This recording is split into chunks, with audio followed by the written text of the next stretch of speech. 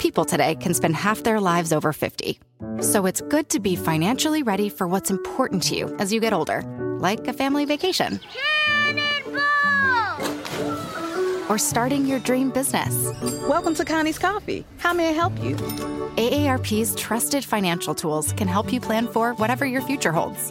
That's why the younger you are, the more you need AARP. Start planning today at aarp.org/moneytools. Electricity, a big idea that's inspired countless new ones. From powering the light bulb to virtually powering our entire lives. 30 years ago, State Street launched the Spider S&P 500 ETF, SPY. A big idea that inspired the world to invest differently. And still does. What can you do with SPY? Before investing, consider the fund's investment objectives, risks, charges, and expenses. Visit ssga.com for a prospectus containing this and other information. Read it carefully before investing. SPY is subject to risks similar to those of stocks. All ETFs are subject to risk, including possible loss of principal. Alps Distributors, Inc. Distributor. My mission is simple, to make you money. I'm here to level the playing field for all investors. There's always a bull market somewhere, and I promise to help you find it. Mad Money starts now. Hey, I'm Cramer. Welcome to Mad Money. Welcome to Cramerica. If you want to make friends, I'm just trying to make you some money. My job is not just to entertain, but to educate, teach you. So call me at 1-800-743-CNBC or tweet me at Jim Cramer. Can we really just move on to the next thing that quickly? We take a gigantic step in the direction of removing the North Korean nuclear menace, and the market just shrugs. Dow dipping 2 points, S&P advancing 0.17%, NASDAQ getting a little jiggy, up 0.57%. You know what? It makes perfect sense. You see, you can't process the stock market implications of the North Korean disarmament talks because there may be no implications at all. Maybe all of this diplomacy ends up going nowhere. At most, you end up needing to sell a couple of defense stocks that will be bought back in a few days. That's the way this market works. Why is this? Because while North Korea may have big weapons, it's a small country. Even if North Korea denuclearizes and releases everyone in their gulags and even turns into a democracy, it really wouldn't matter much to the stock market. Other than its nuclear program, the North Korean economy is barely out of the Stone Age. Obviously, no leader, not even one as unusual as Kim Jong-un, goes into talks with the most powerful nation on earth in order to dismantle its country. But hey, anything's possible. Gorbachev sure didn't expect the Soviet Union to collapse, allowing Central and Eastern Europe to join the free world, but that's kind of an odd analogy. Sure, North Korea, like the old East Germany, is a client state. It's basically a puppet of the Chinese. If China wants the Kim family gone, poof, they're gone. But that's where the similarity ends. As far as the stock market is concerned, it doesn't really matter if North Korea keeps its nukes or gives them up or gets a new regime. North Korea is not Soviet Eastern Europe. It has a tiny population, 25 million people, and it doesn't have much of an industrial base. Plus, any spoils here will likely go to South Korean companies like Kia, Samsung, LG, Hyundai. To the extent North Korea matters to the market, it's only in the context of the Chinese trade negotiations, as in how much did China do to make this happen? I got to say, I think the guys who run China are fooling themselves if they think this will earn them major trade concessions. At this point, all they can hope for is that their maneuvering with North Korea may help soften the coming blows. Remember, the Trump administration makes policy by pitting the president's advisors against each other.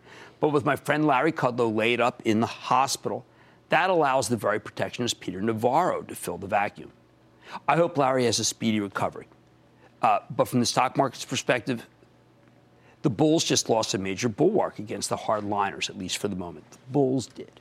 Look, I always wear two hats on this issue. As a citizen, I think China's gotten away with way too much. The PRC doesn't play fair on trade. It targets U.S. industries and wipes them out by subsidizing its own domestic producers, mostly as a job creations program. So believe me, I understand the desire to crack down on China. And by the way, just so you know, I articulated that very position when Larry and I were partners in Kudlow and Cramer. It's been my view for more than 2 decades.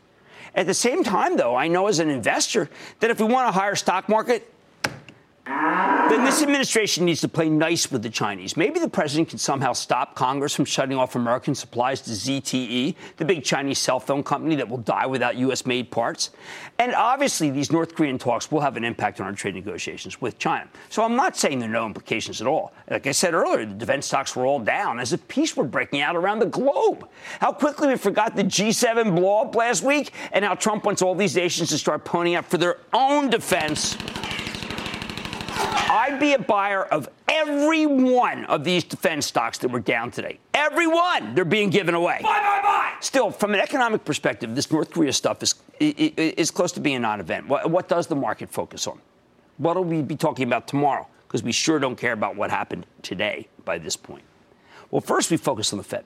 We know from the red-hot labor report 2 weeks ago that the economy is strong. Employment's amazing. We got a consumer price index this morning that was basically in line. The Bureau of Labor Statistics, no one talks about this, drives me crazy. Here's one to focus on. It came out with an incredible number today. Do you know that real average hourly earnings increased by just 0.1% in May in this country? That may sound terrible if you work for a living, as most people do. But it's great for the stock market because it means that the Fed doesn't need to worry about inflation. My favorite employment gauge, the stock of automatic data processing, hit an all-time high today. It was up more than $5. Monster. These are all indicators that give the Fed a chance to raise rates, but not lockstep, not in a straight line, as there simply isn't enough inflation to justify slamming on the brakes and sending the economy through the windshield. No wonder why the bank stocks were so weak. They need rate hikes lockstep. They're not going to get it. Second focus, the huge win this very evening by AT&T against the U.S. government when a judge said it could buy Time Warner with no strings attached. I thought that there were going to be some strings attached. I thought the government made a better case than this. Now, this is a full-bore shutdown of the government's attempt to block this acquisition. Not only will this ruling mean this huge deal will close, and you'll see Time Warner up big tomorrow, it also means that many similar deals in a host of industries, like Cigna trying to buy Express Scripts, will also probably be green-lighted if justice tries to stop them. It also means that Comcast, parent company of this network, will most likely launch its bid for Fox assets at once and doesn't want Disney to get. Hence why Comcast stock was trading down in after hours, and the stock of Fox was soaring, and Disney stock was getting hurt, too. This decision is important enough and so pro-merger, frankly, that I think you're going to help a whole host of industries that are thinking of consolidating. It's a huge positive for tomorrow's market. Meanwhile, we got more price target boosts today. Remember I telling you they're having a major impact? JP Morgan published a smart piece on Twitter boosting the price target thanks to the strength in online advertising. Stock surges 5%. While the S&P 500 was ho-hum, we got a remarkable rotation back into the NASDAQ. Also, for the past few days, we've been enjoying what I call a PepsiCo rally. That's right, PEP. This is a move into the consumer packaged goods companies that are increasing their social media exposure. PepsiCo is emblematic. We own this one from my charitable trust. You can follow along at actionalertsplus.com. Listen to my conference call tomorrow at 11:30 about this move. In fact, I think PepsiCo has become the cheapest of the entire consumer packaged goods sector. In other words, cheapest stock in the supermarket. However, at the same time, the group does seem like it's running out of steam. I wish the money were going toward the financials, but the banks benefit from rate hikes. And as I just said, we're probably not going to get that many, maybe one less than people think. Instead, the money's flowing into tech. And I got some good news here. It's not just flowing into FANG. We saw major moves in the Cloud Kings today. Don't forget that Adobe reports Thursday, and I do expect a blowout. We got big money headed into PayPal, the payment processor, which I bet will be a huge winner from legalized online gambling. That, people, is how people are going to gamble, with PayPal. You have to take note of the incredible action in the omni-channel aiders and abettors, and I'm talking there about FedEx, more on that later, boosted its dividend big, UPS, and the irrepressible XPO Logistics, Brad Jacobs, monstro.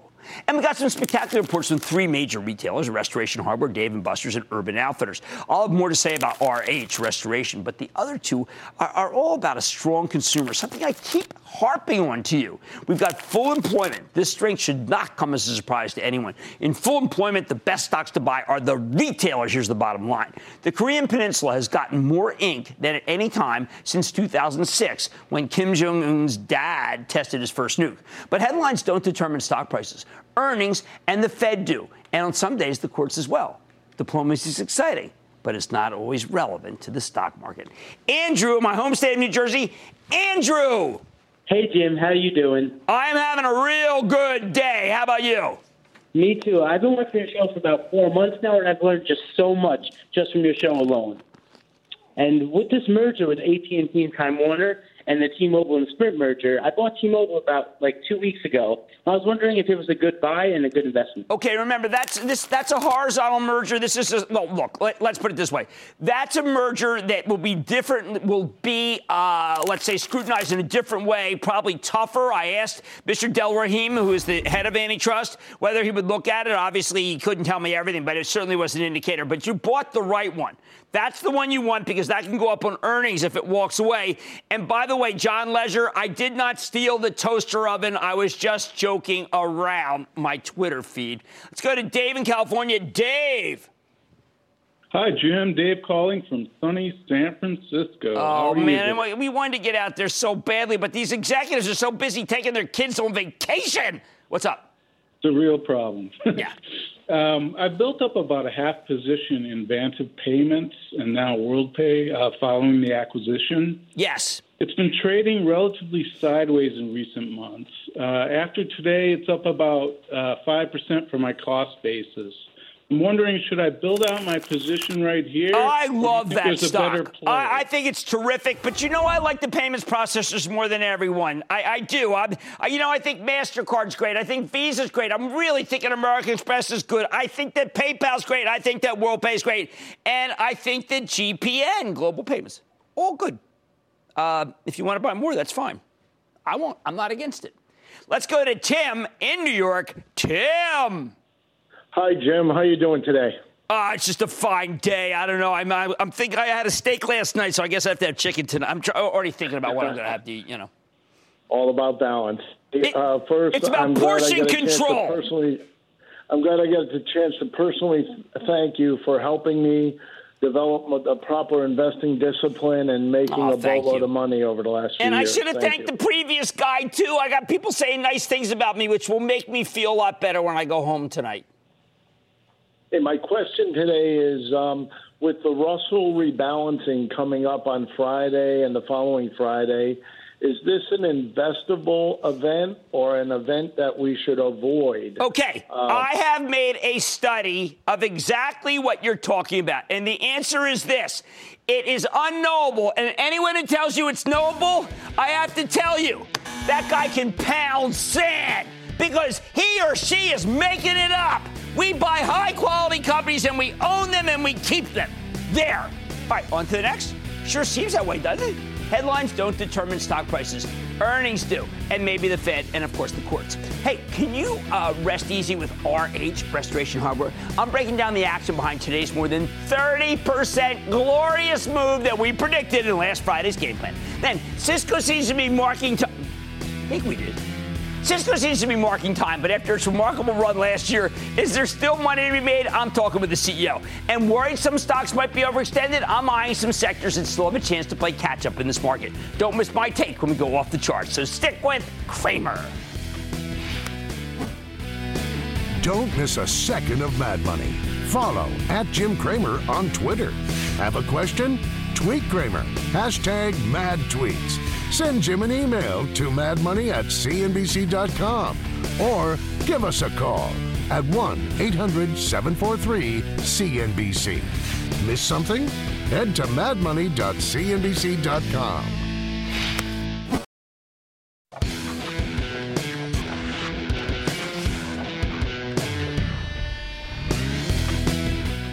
What kind of maniacs are paying up $36 for the stock of RH, or Restoration Hardware, after it blew away the numbers last night? How about desperate short sellers who need to buy stock to close their positions and are eager to finish their disastrous trade at any price? How about the bulls who failed to buy Tiffany and Ralph Lauren after their beaten raised quarters, as both stocks have just continued to climb? In an era of full employment, lower taxes, and a flush consumer, what else do you expect? Of course the numbers are good for retailers. Yet the quarter RH reported last night was without parallel. The results don't tell the full story, but they were stunning. Wall Street was looking for $1.02, okay? They got $1.33. They're expecting $1.51 for next quarter. They got a forecast of $1.70 to $1.77. At the same time, management raised their full-year guidance pretty dramatically, too. When the numbers are that much better than expected, you better believe that buyers are going to swarm out of the woodwork to take this one higher. And it stands to reason that Restoration Hardware will give you bigger gains than we saw from Tiffany or Ralph Lauren, which gave you fantastic beats with improving gross margins. But RH also had a huge short position. And that short position really helps explain much of this move.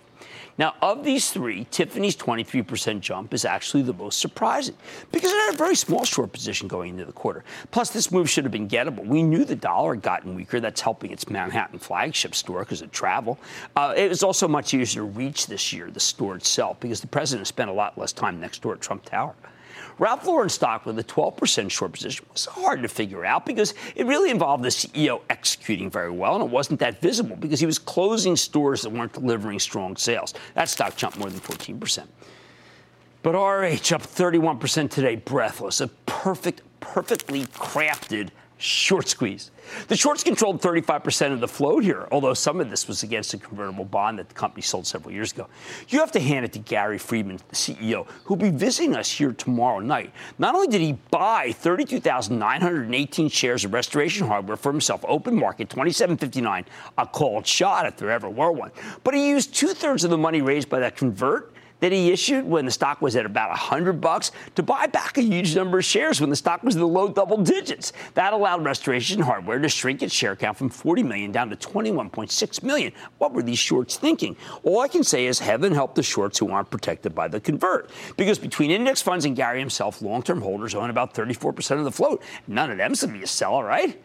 To be completely honest, though, you really had to be an idiot, dumb as a bag of hammers to sell this one short, even dumber than shorting online furniture wonderkin Wayfair. We knew restoration sales had really only been soft going in because of the hurricanes in Texas and Florida, as well as the weakness in oil prices, as the company gets a lot of its sales from the Lone Star State. So it stands to reason that Texas and Florida would come back strong now that those issues are in the past. Plus, the last quarter showed us that Restoration's controversial switch to a membership model, which had been viewed with such skepticism, was actually a total hit. Do you know that 95% of their core business comes from members? Finally, Gary's decision to focus on profits, not just revenue growth, but profits, was already starting to pay off. We knew all this going into the quarter last night, which brings us to today, where the stock surged so fast that there was no time for sellers to materialize. I watched the stock go up last night, 15, 16, 17, 20, 22, and I knew it was going higher.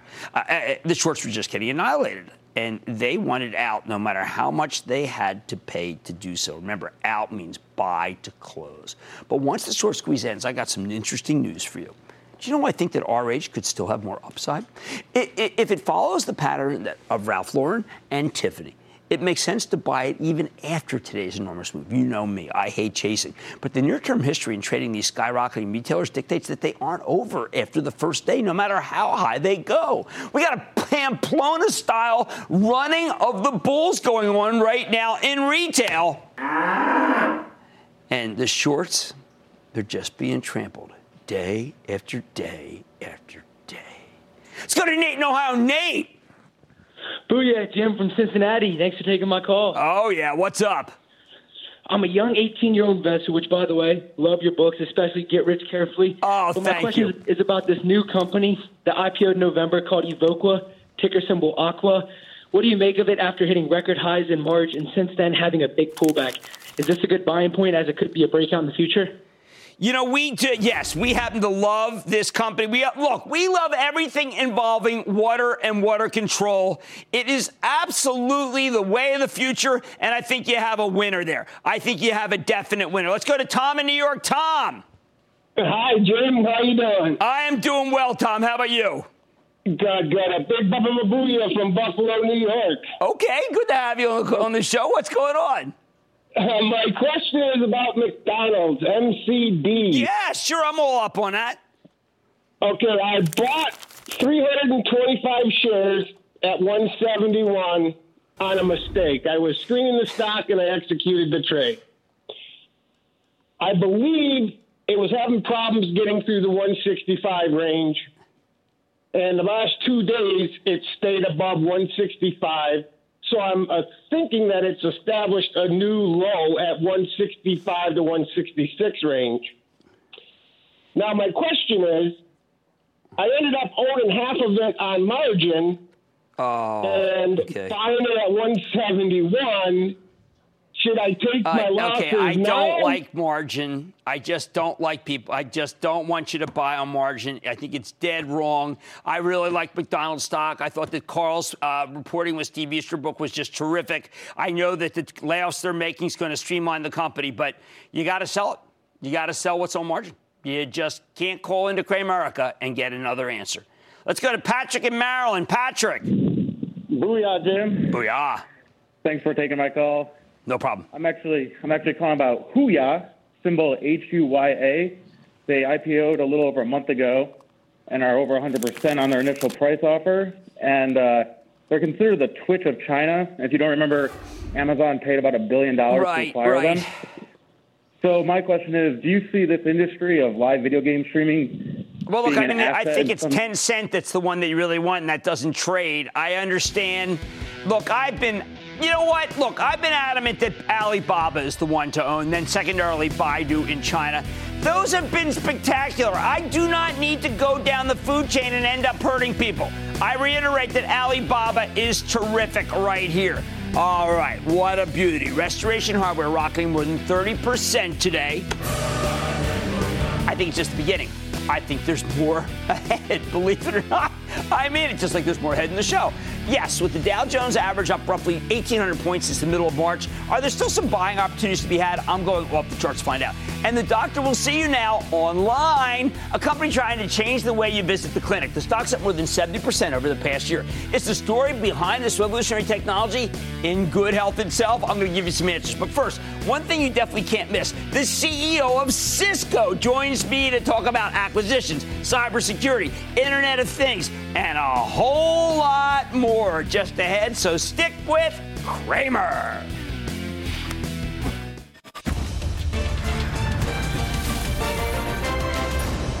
Tomorrow, kick off the trading day with Squawk on the Street. Live from Post 9 at the NYSE. Sometimes I wonder whether people are inured to how fabulous the numbers are. Having been through some hard times, we should be very grateful. These are good times. It all starts at 9 a.m. Eastern.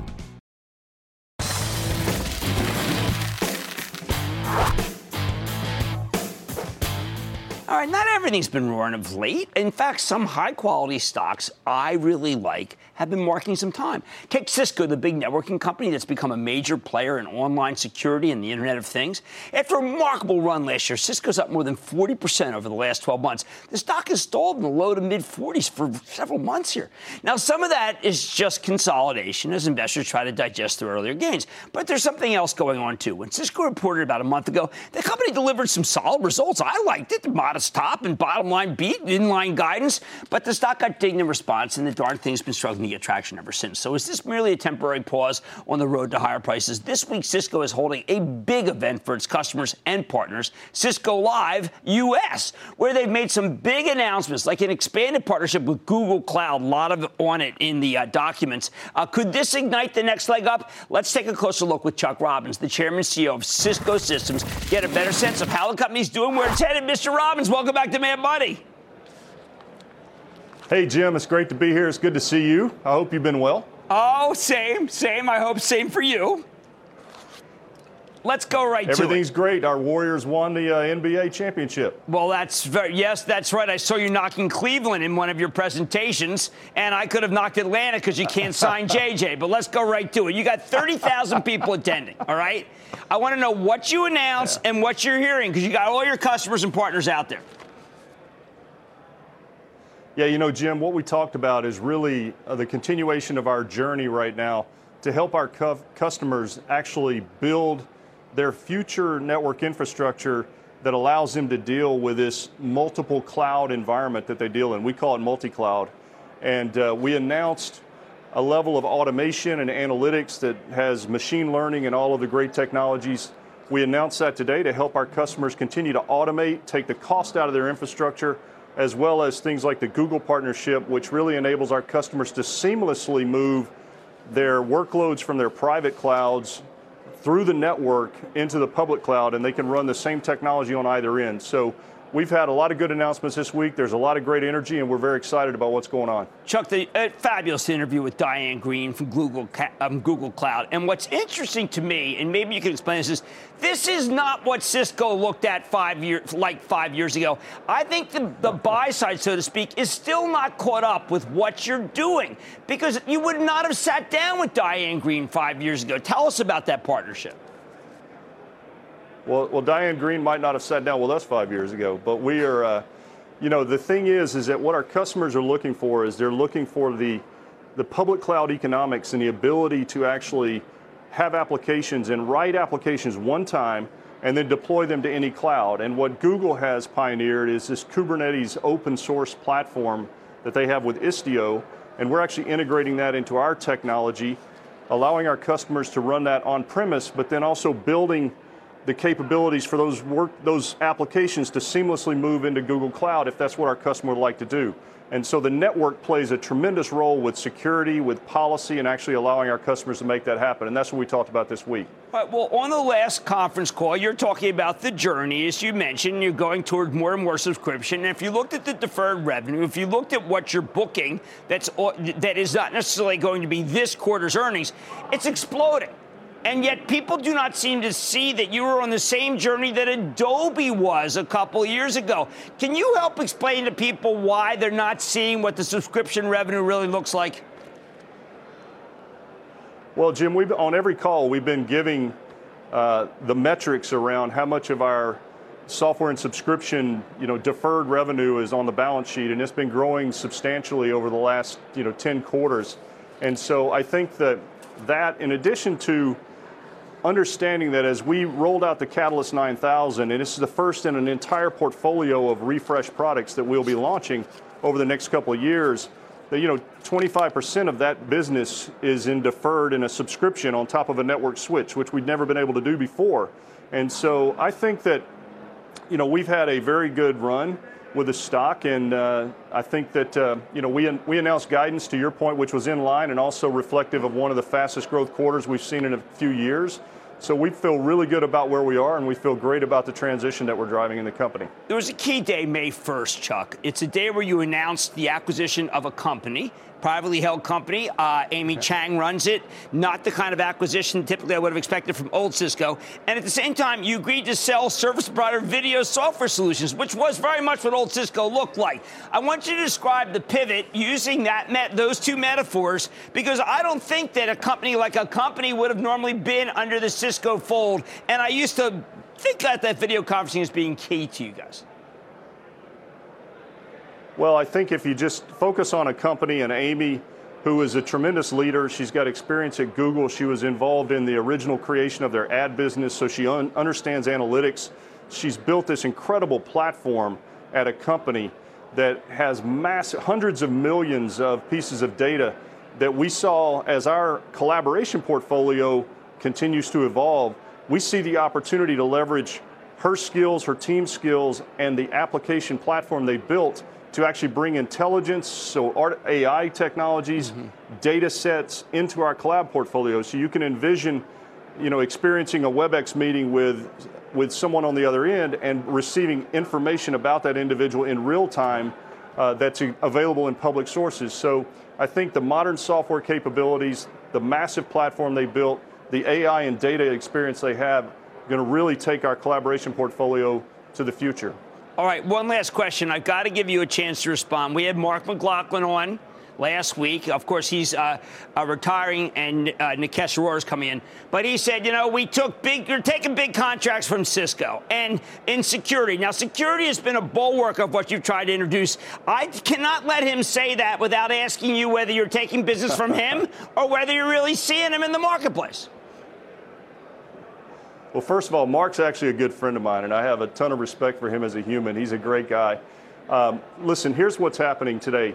You have to be able to ingest threat information from endpoints, from the network, from email, from the cloud, and actually correlate that very dynamically and then defend automatically to actually solve the problem we're trying to solve in the future. And we're the only company that has that architecture, and we're the only guys that see 20 billion threats a day are enabled to correlate those in real time and actually defend across our entire customer base. And, we also have this Talos organization, which is phenomenal, that actually processes using machine learning and all those algorithms, these 20 billion threats. And they also were the guys who discovered the VPN filter, attack or threat just a few weeks ago. So I feel very good about our ability to compete over the next 5 to 10 years in security. All right, that's good. I always have to give you a chance to talk about that. Congratulations on a great meeting and some really terrific presentations today. That's Chuck Robbins, Chairman and CEO of Cisco. You want a cheap stock? Here it is, CSCO. Mad Money's back after the break.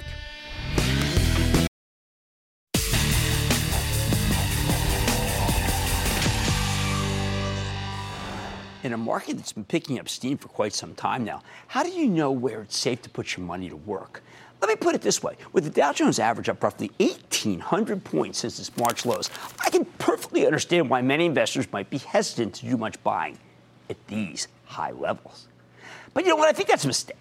There's a lot to like about this environment, and more importantly, there are plenty of stocks that still haven't really run very much that I think are very good fundamentally. And that's why tonight we're going to try to match that with the charts. We're going off the charts with the help of Rob Marino. He is a brilliant technician. He happens to be my colleague at realmoney.com, where I blog every day, as well as being the publisher of rightviewtrading.com, to highlight some of these names that have kind of been trading sideways, say left behind, because he thinks that many of these could be ready to roar across a whole host of different eclectic sectors. That's right. We got a bunch of laggard stocks that could soon break out to higher levels. So what does Marino like? Let's start with the daily chart of U.S. Steel. That's the letter X for you, home gamers. You think that with the Trump administration hitting our allies with a big 25% steel tariff, rather than giving them exemptions like many people expected, an old-fashioned steelmaker like this one would be roaring higher. You'd be wrong.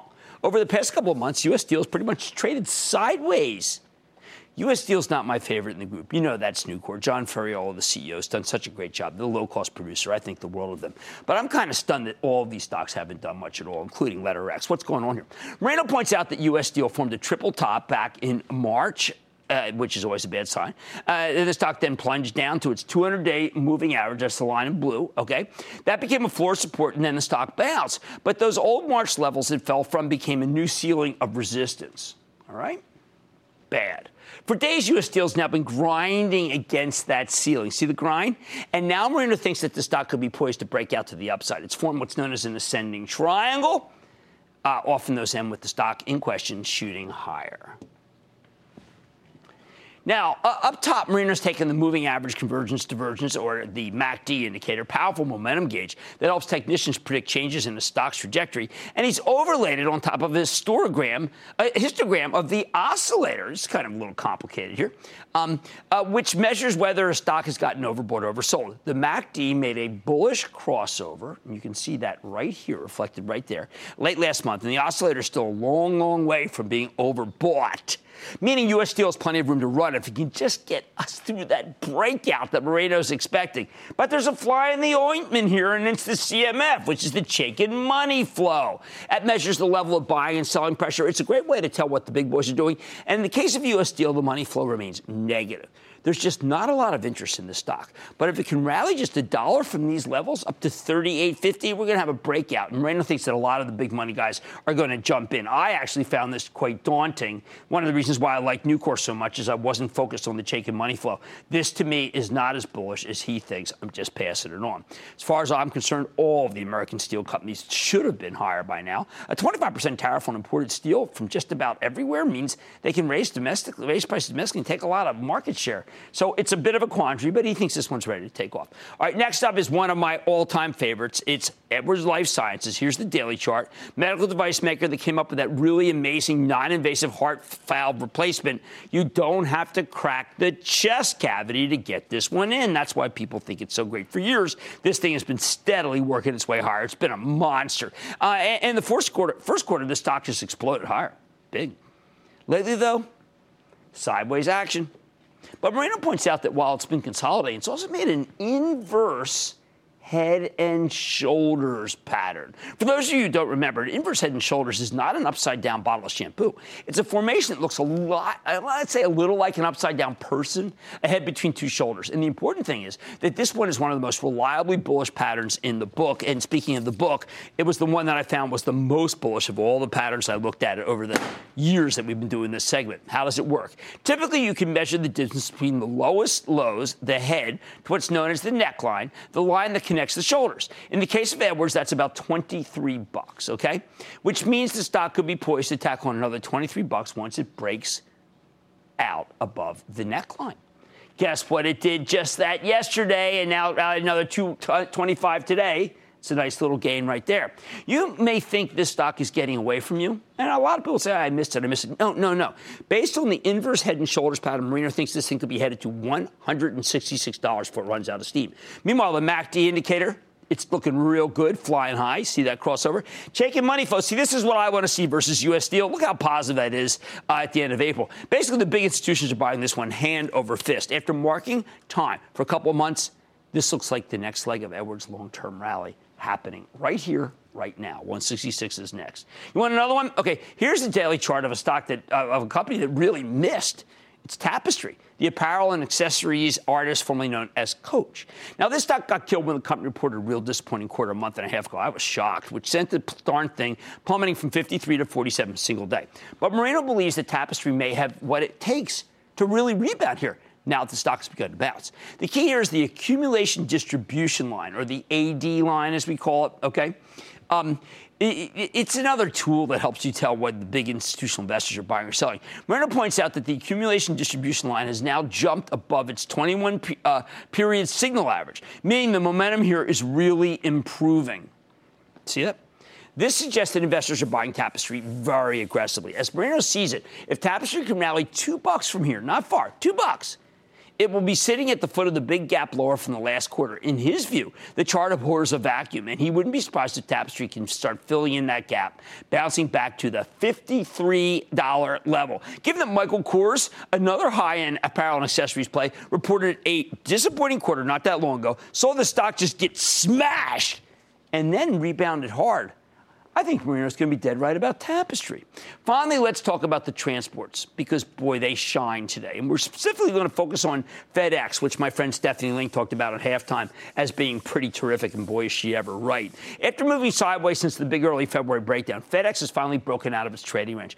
Based on the triangle pattern he sees here, Marino believes that the stock can climb to new highs, triangle pattern, and this move reflects the broader pickup of the transports in general, and that we chose to highlight with this chart down here. Hey, by the way, and I think this is important, I've been spending a lot of time doing dividend analysis since the tax changes.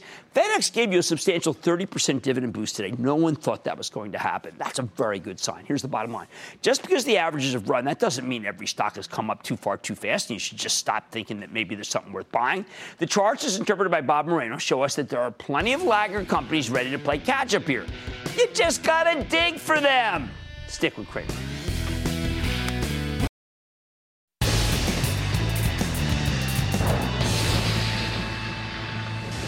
It is time. So for the lightning round, those are rough girls. One of the safest songs we've and then the lightning rounds are you ready? Ski down. For the lightning round, we're going to start with Alan in Texas. Alan.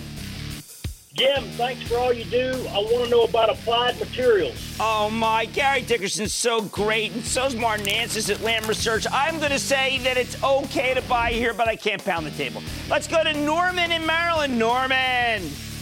Hey, how are you today, Jim? I am good. Baltimore. I want to wish you a big Baltimore booyah. All right, well, I'll take that. I got Old Bay season for you. What do you got? Pardon me? What was the stock?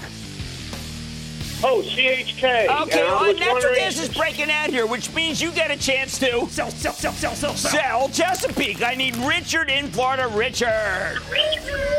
Hi, Jim. Happy booyah from Miami. Done your way, partner. What's going on? Yeah, I was thinking, what are your thoughts on ShotSpotter and its gunfire alerting system to police departments across the country? This one I am quite frankly not familiar with, and I'm going to have to come back on a bit of a homework essay there. Mike in New York. Mike. Hey, Jim, a big booyah and go Bills from Buffalo, New York.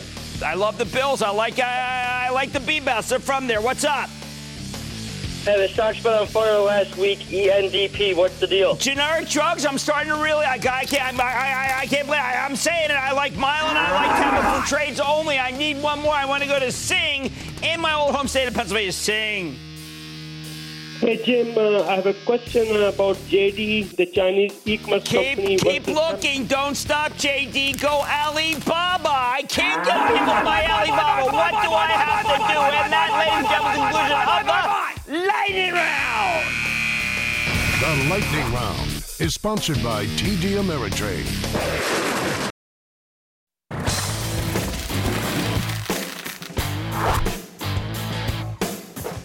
Sometimes it takes a little while for a new idea to catch on, but when it does, watch out. Just look at Teladoc, TDOC, the world's largest virtual healthcare provider.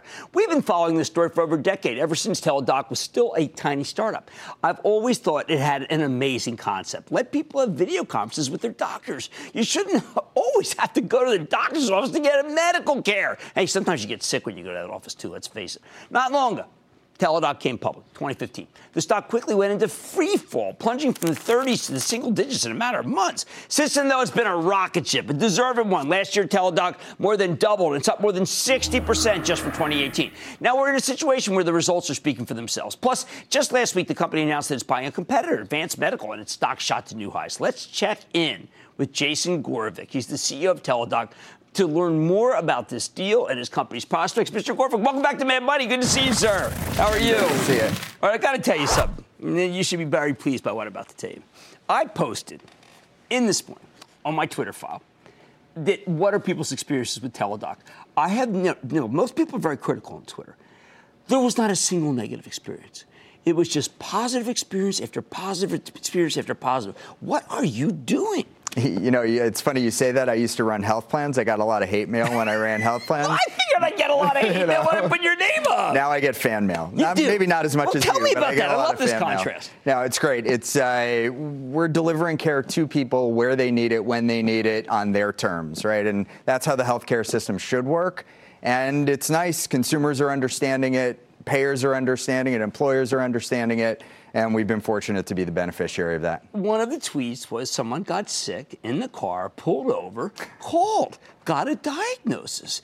Can it be that simple? Oh, it really can. Yeah. I mean, technology being what it is, we can now match a doctor with a patient in their jurisdiction where they're licensed, matched up with their specialty, and take care of them in a matter of minutes. And, look, people get sick not on regular schedules. Right. Now, it is 24/7.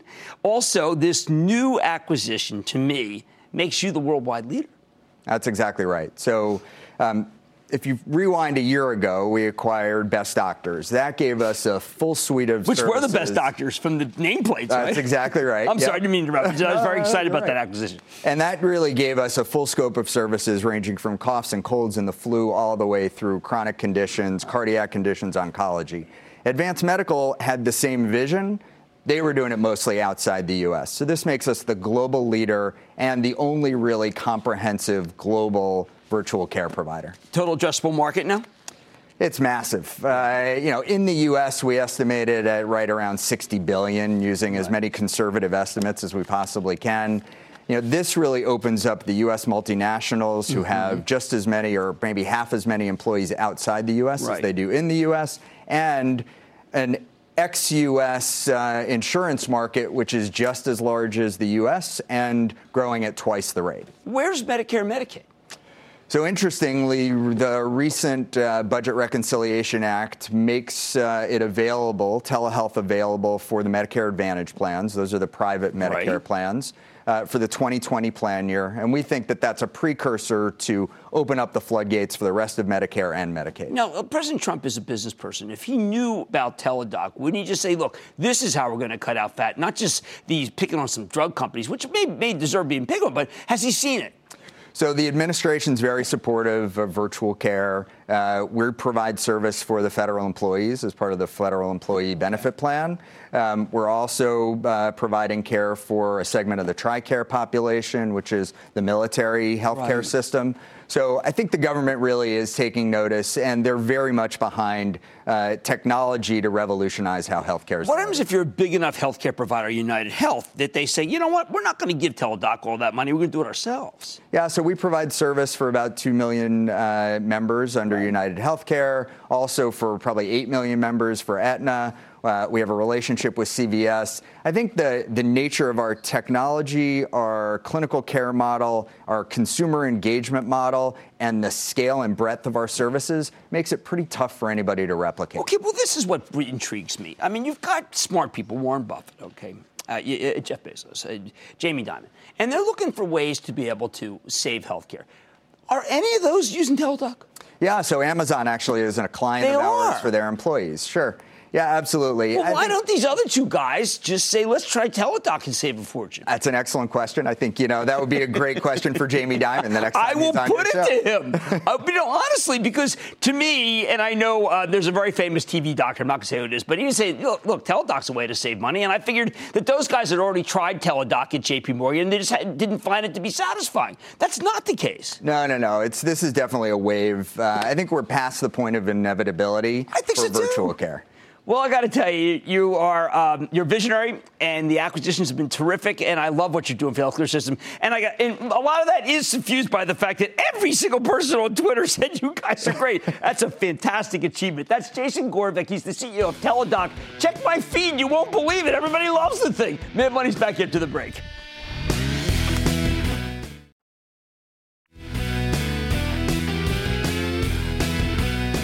Well, I thought the government could win on something, and I got that wrong. It's a blowout win for AT&T, and that is going to set in motion a lot more deals. So get ready, hold your hats. We're probably going to go higher just on that. I like to say there's always a bull market somewhere. I promise I'll find it just for you right here on Mad Money. I'm Jim Cramer, and I will see you tomorrow.